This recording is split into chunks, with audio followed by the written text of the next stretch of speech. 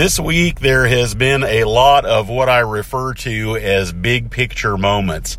The conversations that I had with people who I work with regarding mindfulness and mindful coping practice, there were a lot of discussions this week about really what I would call the challenges of being human and how to cope with those things. And as simple as it sounds, it really, even though it is simple, as I have sometimes said, it is certainly not easy to do. And when I talk about the challenges of being human, I have experienced a lot of those this week myself, and have talked to a lot of people who have also. And really this week, as far as what is kind of top of mind for me in terms of the challenges of being human, are the need to be right, the need to win, the fear of losing, the clinging to things that are fleeting and that come and go, but that we hold on so tightly to them because that's what our habit has been. And it is all really because we are human. All of these things. This week, a lot of the concerns around the worries and fears about whether I'm doing the best that I can. Am I making the right choices? And I don't necessarily want to go on and on about every single facet of what it's like to be human, but this is just kind of a small sampling of those things. And the most important thing that I have learned, if I've learned anything at all, is that trying to not be human, in other words, if I'm trying to just force myself to robotically not be plagued by these things or not to have to struggle, it's like you're kind of looking for a shortcut and finding some way of not having to deal with these things. What I've found is the more that I've tried to escape being human, the more difficult it has been to be human. And what I also find too is that the only thing that I really have found that does work is practicing mindfulness and practicing mindful coping. And they really go hand in hand. And I've often really spoken of really how really they are almost really one and the same. The only difference is that if I practice being mindful, especially in the beginning, and in a lot of cases, I find that a lot of people I work with continue to do this on a regular basis, and I do as well, although it's not required. And it's never really required in the beginning, although most people find it works best when you begin a mindfulness practice to simply find a comfortable place and sit still, whatever that looks like, and just pay attention to your mind. And there are various meditation practices focusing on breathing in and out, focusing on an object, looking at something or visualizing something in your mind, paying attention to breathing and how that changes depending on what is going on and what it is that is in your mind. All of these things. And really, I have met people before that do this, mindful walking and even mindful running. There are a lot of there's really no right or wrong for this. The only real criteria for these meditational and calming practices are, do they allow you to pay attention to something besides what it is that you're thinking? And that is really just the beginning. That's just really the first step, because it's really hard to look at what is going on in your mind. It's hard to pay attention to your thoughts if your mind is not already calm. And so these practices really go hand in hand. The more that I practice calming my mind, the more able I am to actually be able to pay attention to what it is that I'm thinking and what it is that my mind is actually doing. And what I find is that in order to really deal with the challenges of being human, that this is the only thing that I have really found that has worked. There are so many things that I have tried to do other than that really have just turned out to be self-improvement programs that I really cannot sustain. And I can't speak for everyone, but I know for myself that really going back to the root or back to the source of where the struggles are, and what I have found at least is that the root of that, going all the way to the source, is really going back to the mind and being able to develop the discipline. And that's really what it boils down to, is that if I want to be able to if I want to be in a position where I'm not carried away with everything I'm thinking about how I'm feeling, if I want to be in a position where I can clearly appreciate the difference between feeling and thinking, and that much of, if I'm not careful, if I'm not paying attention, much of what I am telling myself that I'm feeling, and even though this does have its roots in what is happening to us physiologically in our bodies and in our minds, so much of the suffering really comes from the thoughts about those feelings. And when I can separate that out, I can really begin to, I don't want to ignore the thoughts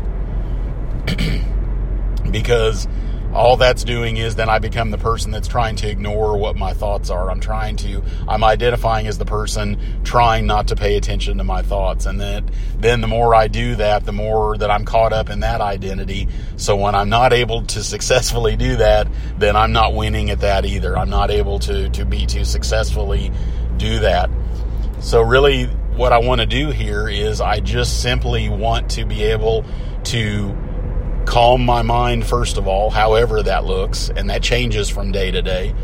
And really it's a matter of trying different things until we find what we feel like really works. And maybe it's more than one thing, and it really depends on what kind of mood that we're in. We can get to where we can begin to have an intuitive feel for what is really going to be best in that moment for letting our minds calm down. And there again, we're not trying to make them calm down. We're just trying to actually pay attention to everything that's going on around us, or some aspect. And really, again, it's just a way of paying attention to what it is that we're experiencing.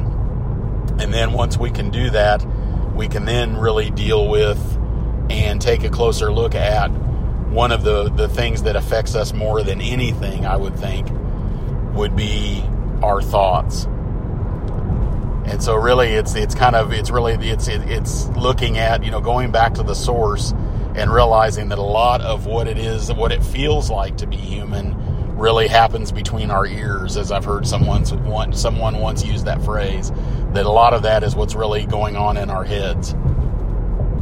And so if I can do this, I'm not trying to change myself. If I'm really trying to change anything at all, it's that I am just trying to change my ability. I'm trying to become, if anything, and I'm not trying to do it. I'm allowing it to happen because I'm paying attention to those thoughts.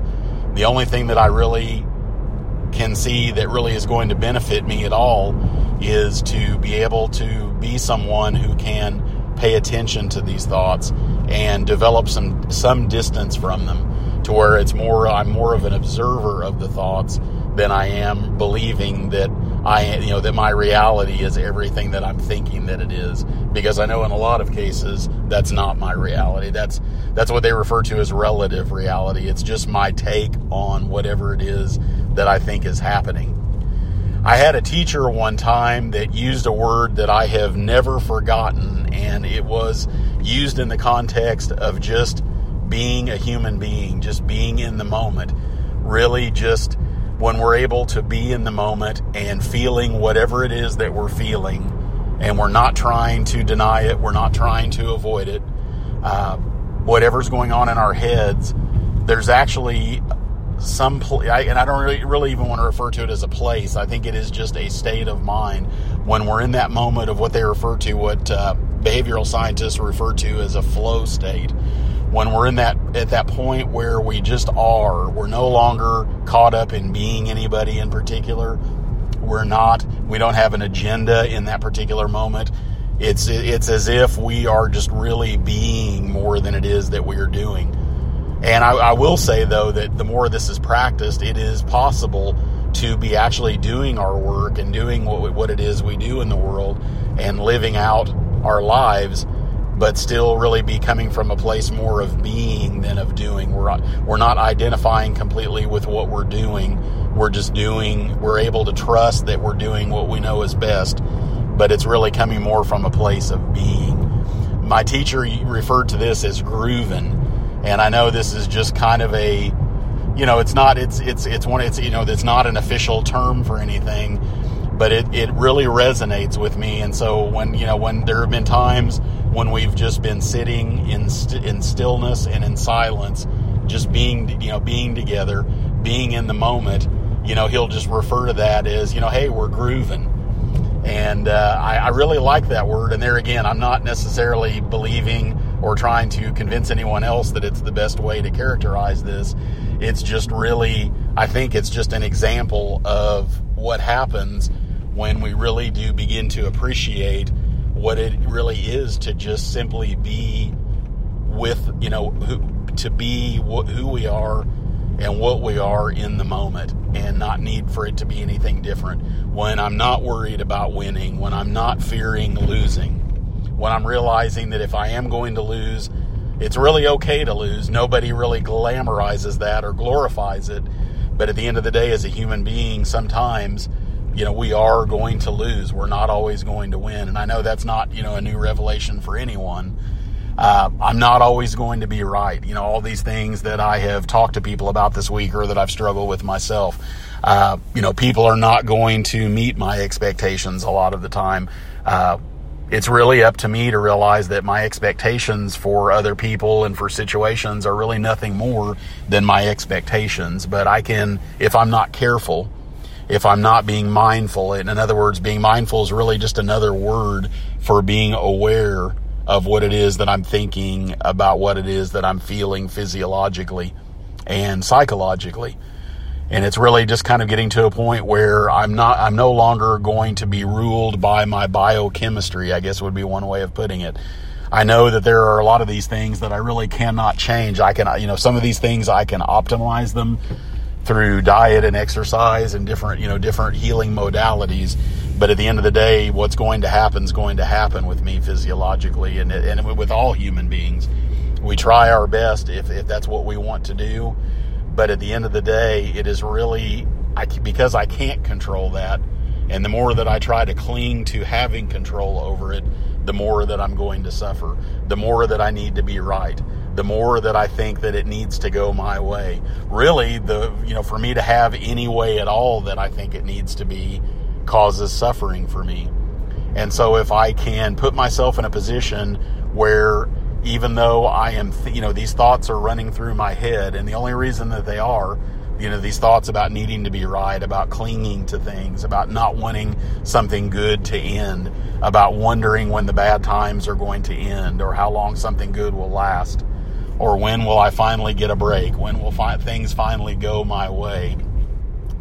If I really can just, and I use that word again, if I can just kind of groove with this, in other words, I may find myself thinking thoughts about these things, but it's no longer because I'm willing myself to think about it. It's almost as if I've seen behind the curtain, and I realize that trying to think my way out of anything generally is not going to work for me. It hasn't worked for me, and I'm not going to put a lot of stock in it. Now, there is one aspect of thinking that I do want to give credence to, and I want to make sure I speak about this. I realize there are times in life when I do need to think, critical thinking, when I do need to deal with logistics, when I do need to plan. I do need to live in the human realm. In other words, I know, and even with myself and a lot of people I've worked with, once we get to a place where we actually can calm our minds, when we can experience some of the good things that come from not believing all of our thoughts, there can be a lot of feelings of bliss, and there can be a lot of feelings of being centered. And it can be something that, once it's experienced that way, there can be a desire to want to stay there, so to speak.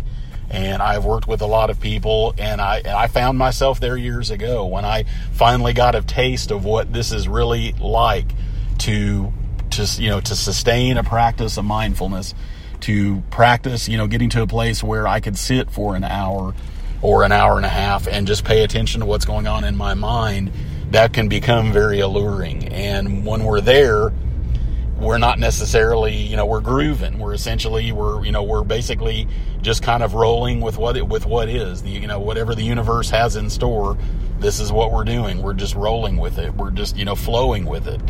And it can be very tempting to want to, once you experience that, to want to stay there and not have to live in the human realm. And I say that kind of almost laughing, because I can think about some of, the ridiculousness and the silliness of how I tried so hard to kind of stay in those places and not deal with the stuff of life. And there's an old Zen saying that I've always loved, and it says, once you reach the mountaintop, in other words, once you've gotten to that place where you can really just be, and you experience it for a period of time, you can't stay on the top of the mountain. At some point, you find that it is necessary and it is okay to return back to the marketplace. Now, that's really that's the whole saying, plus a little bit of me adding some things to that. But that's really what it means. In other words, I can, if I'm not careful, I can use this as an escape as well. It can become very easy as humans. We find something that works for us, that allows us to escape the difficulties of everyday life. And I, like all people, have fallen prey to that. But it's really what I have found, and I guess I would say that the flip side of this is that if I can, if this is in fact a gift, in terms of being able to be more mindful, to be able to develop a level of awareness that we can separate ourselves, even if it's just a little bit, to get a little bit of headspace and separate ourselves from our thoughts, that we no longer identify ourselves as the thinker of these thoughts, that they're just thoughts. They're not mine. I don't have to claim them.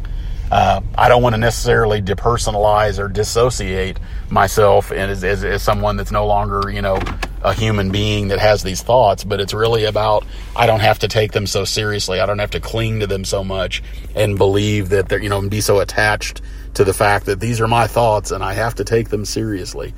I really don't. But then again, on the other hand, I do want to be fully human, and because I have experienced this over decades, I've gone to the extremes. When I have found the power of being able to no longer believe everything I'm thinking about what I'm feeling, I wanted to live there and stay there all the time. And it took me a few years to realize that was really not the idea here. The idea is to be able to practice and cultivate this kind of awareness, to be able to be more mindful, so that I can go back into the marketplace, so to speak, and be fully human, and be able to share that with others, that I really can continue to try to be the best me I can be. But at the end of the day, no matter what, how high I set the bar, how hard I want to try, I want to remember that I may not always meet that standard. I may not always, make the goal that I've set for myself. And I don't want to say that goals are wrong, because they're not. There's nothing wrong with it. This is all part of being human. But I just don't want to get so caught up in all of my thoughts about the goal and needing to identify myself as the person that, until I meet the goal, that I'm not really enough. It's about really, if I'm going to do these kinds of things, if I'm going to, do critical thinking, and I'm going to plan logistically, and I know that I have to do that. I have to be a human. I remember one of my other teachers always talked about how, even though we can develop an ability to be more mindful and be more aware and cultivate more of a spiritual life if we choose to, not that I'm really talking about that here, but at the end of the day, he said we also have to remember our zip code, and we have to remember our social security number. So really, it's just about, the fact that we still do have to be here, that we do have responsibilities. And what I've found is that the more that I've allowed myself to be human, the less that I have felt the need to judge myself and beat myself up emotionally and judge myself harshly for getting caught up in my thoughts and reacting to them. In other words, getting angry with people, emotional outbursts. Once in a while, I'm still, even after, over 20 years of this practice, I still do it. I'm still going to get angry. I still am going to get my feelings hurt. I still am going to withdraw from people. I'm going to sometimes be passive aggressive, because I'm human, and it's just a matter of, the beautiful thing is that, I may do it, but I'm not going to spend days and weeks and months wrapped up in reactions to what someone has said to me or what they've done to me. And it's nothing special about me. This is something that anyone can do. And I've watched so many people transform their lives to where they're not suffering as much emotionally. They are actually having closer relationships and able to be more fully human and not worry about things. And I've also found that, being able to not worry so much about body image and what people think of me and what they think about what I'm doing or my work or what it is I'm bringing into the world. I don't have to be so caught up in my attachment to my own identity. I don't want to dissociate from myself and try to pretend like I don't have an identity, but it's just that I can I can inhabit these roles a little more lightly. I can go into life, being in whatever role it is that I'm supposed to fulfill with a little bit less of a grip on it. I don't have to worry so much about, am I going to do this better than anyone else? Am I going to fulfill this role in a way that no one else has? I'm just going to do my best. And if I make mistakes, I make mistakes, but I realize that I can be the one that chooses not to take it all so seriously. I do want to do my best, and not only for myself, but really ultimately for others. That's really what the point of this has become. And I know that this all really gets back to how can I cope more effectively? How can I deal with all of these things that I dealt with even this week, that I talked to people about? And it's all these things that I spoke of. And the idea here is not for me to have a week where I don't have to deal with this. I'm not really looking for a vacation from this permanently, because there's just really no way to do that other than withdraw from life completely. And then again, I've played that one out to its very end. I've taken that as far as it can be taken. I think, at least as far as I could take it. And I found that it really was not a relief from being a human being. That it's kind of like the old saying, wherever you go, there you are. I mean, if I find myself hiding in a cave by myself, I'm still, there I am. I mean, the thoughts are still going to be there.